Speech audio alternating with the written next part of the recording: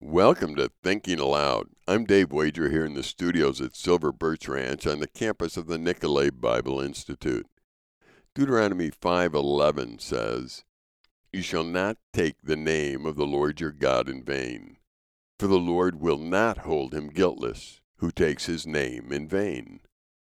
Certainly, the use of God's name in a profane way is evil. Using anyone's name to display displeasure with life or circumstances would be a slander or demeaning to that person. However, I think the real abuse of God's name is a constant chatter from Christians claiming authority from God for the things they do, when in reality, they are bending the will of God to fit their own will.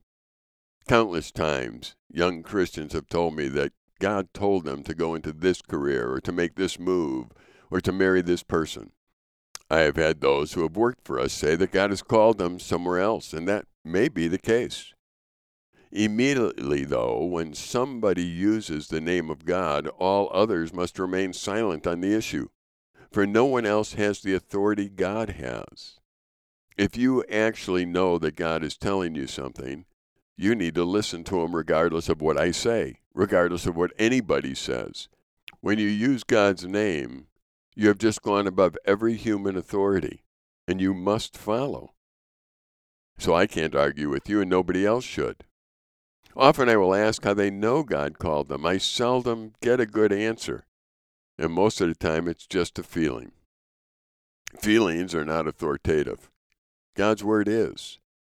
We need to be careful as we sort things out to put things in the right category.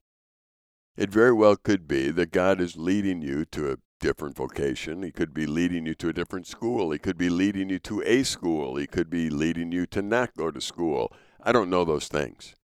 You're going to have a relationship with God, know the Bible, listen to the Holy Spirit as he convicts you, and respond to him. The warning that we must heed is not to use God's name unless we're sure God has said something. And if you're absolutely sure God has said something, then using his name is not using it in vain. However, the only thing I know for sure that God says is in his word. Perhaps one day he'll reveal to me some other way that I should have known.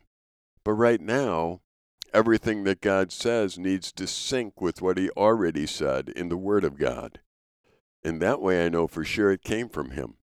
It's really just too easy for me to claim that every thought I have and every idea I have comes from God, when they may not. I'm Dave Wager, here in the studios at Silver Birch Ranch on the campus of the Nicolay Bible Institute.